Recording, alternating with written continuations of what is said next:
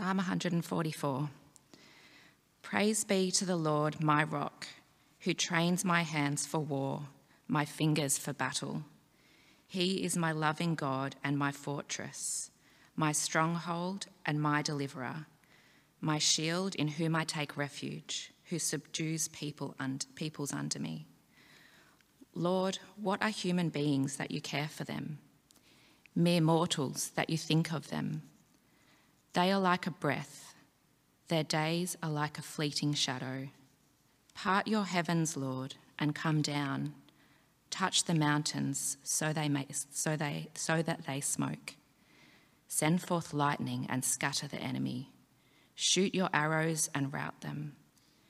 Reach down your hand from on high. Deliver me and rescue me from the mighty waters, from the hands of foreigners whose mouths are full of lies, whose right hands are deceitful. I will sing a new song to you, my God. On the 10-string lyre I will make music to you, to the one who gives victory to kings, who delivers his servant David. From the deadly sword deliver me.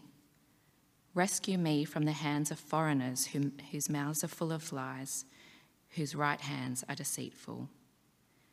Then our sons in their youth will be like well-nurtured plants, and our daughters will be like pillars carved to adorn a palace. Our barns will be filled with every kind of provision. Our sheep will increase by thousands, by tens of thousands in our fields. Our oxen will draw heavy loads. There will be no breaching of walls, no going into captivity, no cry of distress in our streets. Blessed is the people of whom this is true. Blessed is the people whose God is the Lord. This is the word of the Lord. Well, good morning and lovely to be with you this morning. Psalm 144 that Liz has just read. At first sight, this psalm is David's prayer, obviously seeking God's help and rescue from his enemies and from the hands of foreigners. We may also think that this really has very little to do with us today. After all, here we are in Hawthorn, and I don't see many battles in the streets of Hawthorn. At least when we came to church this morning, or when we go shopping. However, as followers of Jesus, I think we are facing conflicts and tensions as we live in Australia in the 21st century. Just to set the scene, I want to give you a couple of recent quotes to get us thinking. The first one, just before Christmas, Stan Grant, the ABC journalist on the ABC website, was reflecting on Christmas. And he quoted from Oliver Gray's book, Is Europe Christian? Interesting question. And here are a couple of quotes. Secularisation has given way to large-scale de-Christianisation.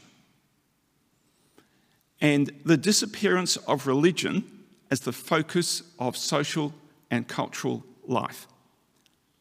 So you might say, well, that's Europe. That's not very relevant to us here in Hawthorn.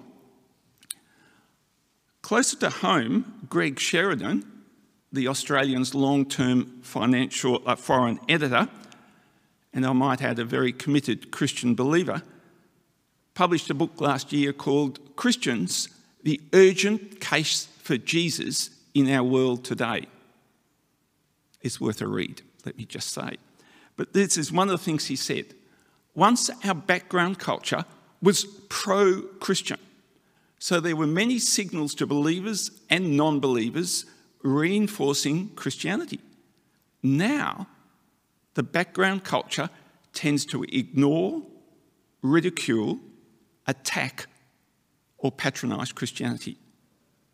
We are living in a very different world from the world many of us grew up in 30, 40 or 50 years ago.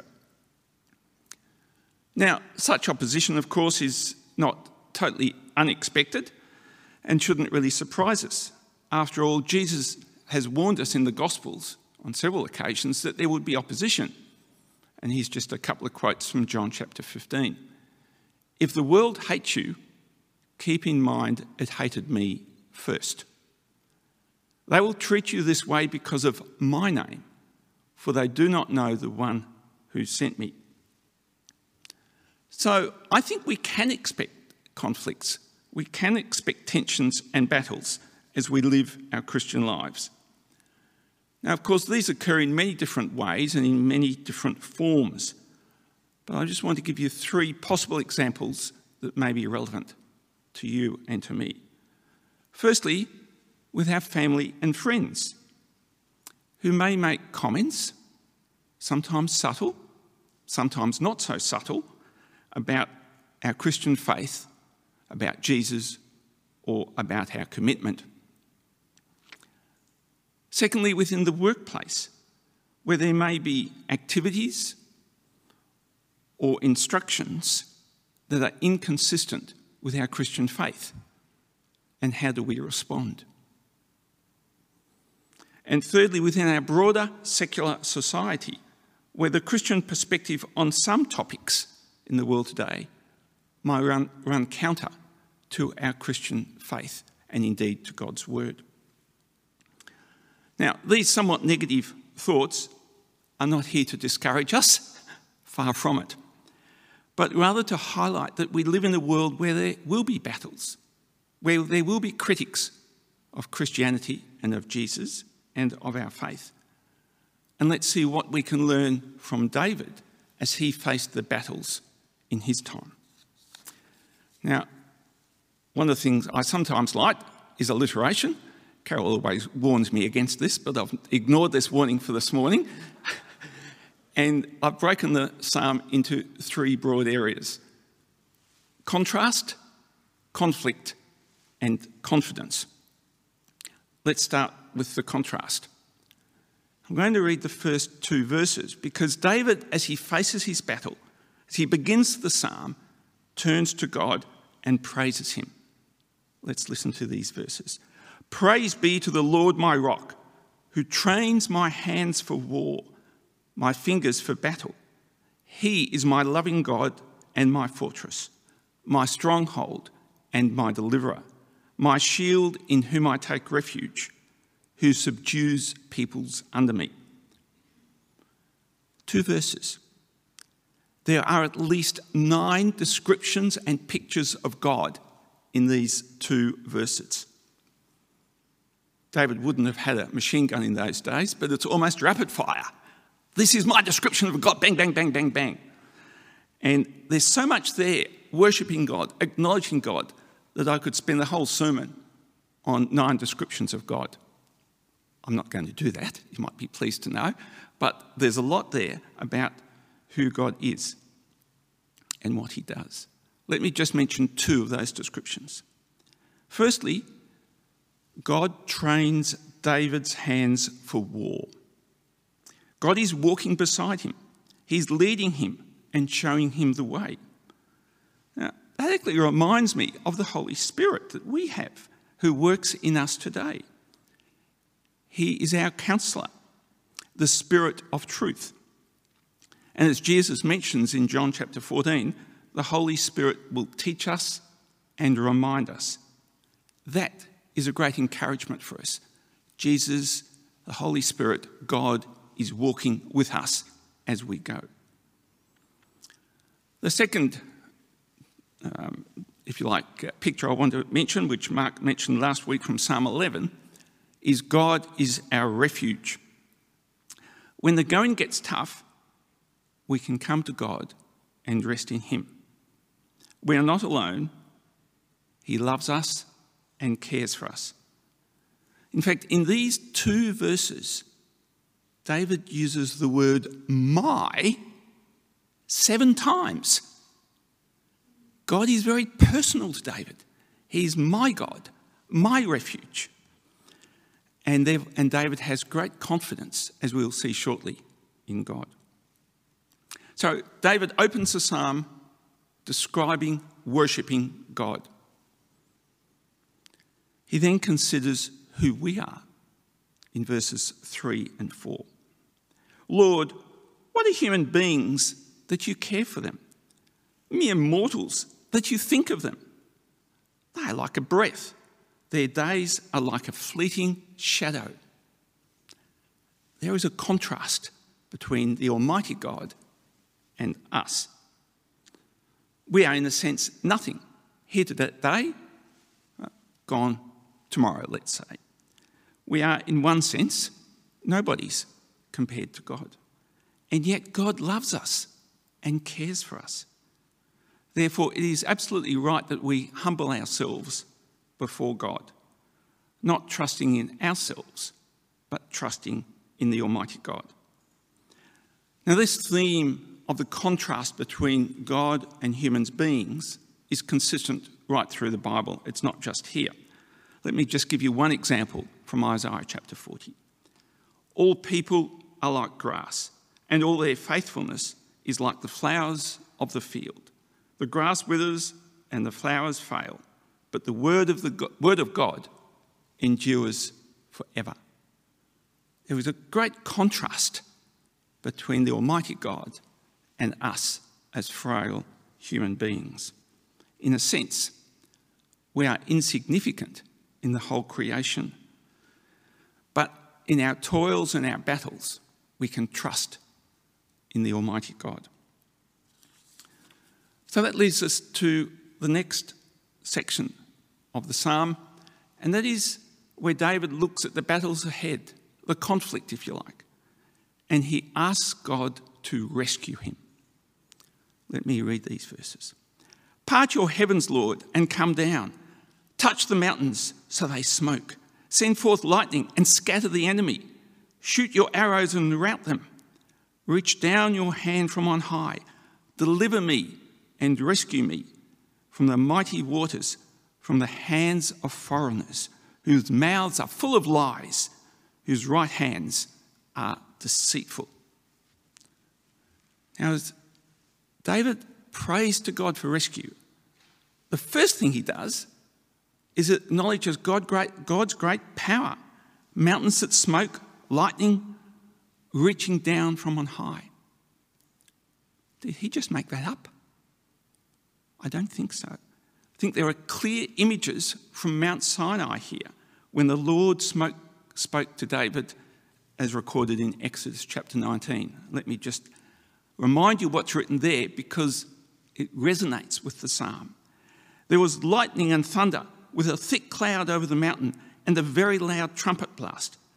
Everyone in the camp trembled. Mount Sinai was covered with smoke because the Lord descended on it in fire. The smoke billowed up like smoke from a furnace, and the whole mountain trembled violently. That's the picture of God's power that David has in mind here. David remembered the history of the Jews, and that encouraged him. And that can also encourage us as we recall how God has answered our prayers and has worked in the lives of our lives and those around us and those we love. Secondly, in this prayer, I think it's really interesting, David acknowledges that the mouths of foreigners are full of lies and their right hands are deceitful. That is, the very right hands that were used for making oaths at that time are deceitful. They can't be trusted, full of lies, spreading falsehoods.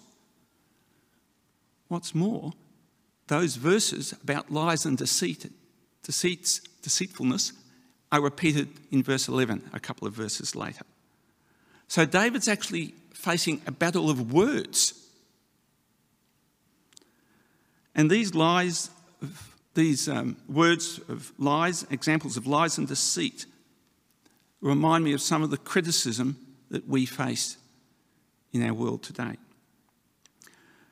Excuse me. Some of the criticism is not well informed and may in fact be reflective of poor teaching in some churches or uninformed arguments. Indeed, I'm sad to say that my parents lost their faith because of poor teaching in churches they attended, churches that did not recognise the full word of God. It was false teaching and it was harmful. words can be used to criticise God and criticise us, and they're often full of lies and deceit. Now, of course, I have to recognise that the church is not blameless, both historically and in recent times. But let's encourage ourselves, our families and our friends to come back to the full Word of God and trust in God and not in falsehoods and deceit that might be in the community. So in David's prayer, he's acknowledged the power of God. He's acknowledged the deceits and lies around him. And the third feature of this prayer is that he asks God to act now. The verbs he uses are immediate. Send forth, reach down, deliver me, rescue me. I want to see you in action, God. I need your help. David is clearly asking God for immediate help. And he does this because he has confidence that God has acted in the past, as he says in verse 10, and will continue to act in the future. So let's come to the third C, confidence, future blessings. David has great confidence in God delivering blessings in the future.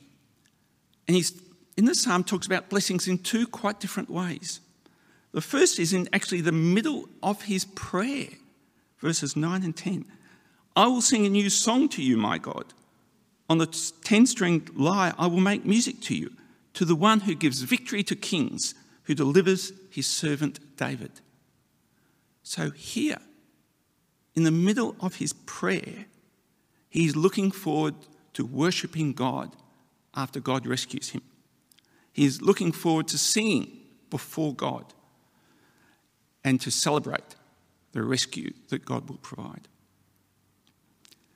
But after that rescue, in verses 12 to 14, he looks beyond the immediate. He looks further afield. And I find these verses fascinating. Then our sons in their youth will be like well-nurtured plants. Our daughters will be like pillars carved to adorn a palace. Our barns will be filled with every kind of provision. Our sheep will increase by thousands, by tens of thousands in our fields. Our oxen will draw heavy loads. There will be no breaching of walls, no going into captivity, no cry of distress in our streets. Lots of blessings. God is going to bless David and his people. Abundant blessings everywhere. But I found it helpful to break these blessings down into three broad areas that I think we can all relate to, and one way or the other we're all concerned about. The first is his family. He prays for blessings on his sons and his daughters. They will be blessed. Perhaps not in ways like statues on a palace. We don't quite imagine that in our world, but we can see what he's seeing. His children are going to be blessed by God. Then there will be blessing on his endeavours, his agricultural endeavours. The barns will be full. There will be thousands of sheep. God will bless his endeavours, his business, if you like, his operations, and he will bless him greatly. And thirdly, Israel as a nation will be blessed. They will not be defeated and captured. There will be no crying in distress. They will be God's people. So he's gone from family to his work to his nation. Three areas of blessing. Now, I think it's important to realise that these very physical blessings are not there just to accumulate for the sake of accumulation, just to have barns full, overflowing every day, every week, so they just have more and more. In fact, I'm sure you will recall that Jesus taught about the danger of overflowing abundance.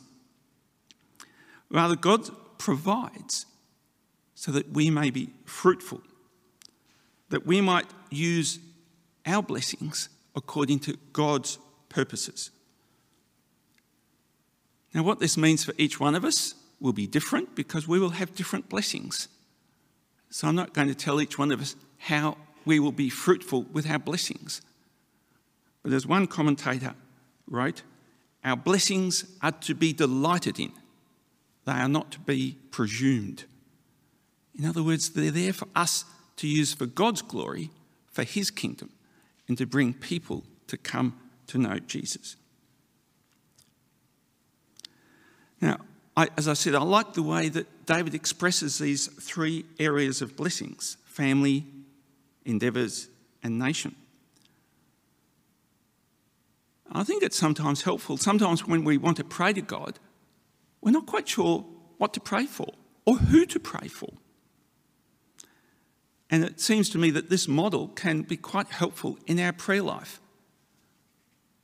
Not in any restrictive way, but if we're struggling to think about who or what we might pray for, let's think of these three areas. Firstly, for our family, our parents, our siblings, our children, and for those of us with grandchildren, our grandchildren. We can pray for blessings upon them, whether they're believers or not. And of course, we can also pray for our brothers and sisters in Christ, whether they're here at St. Colum's, on the mission field, etc. Let's pray for our biological and Christian families.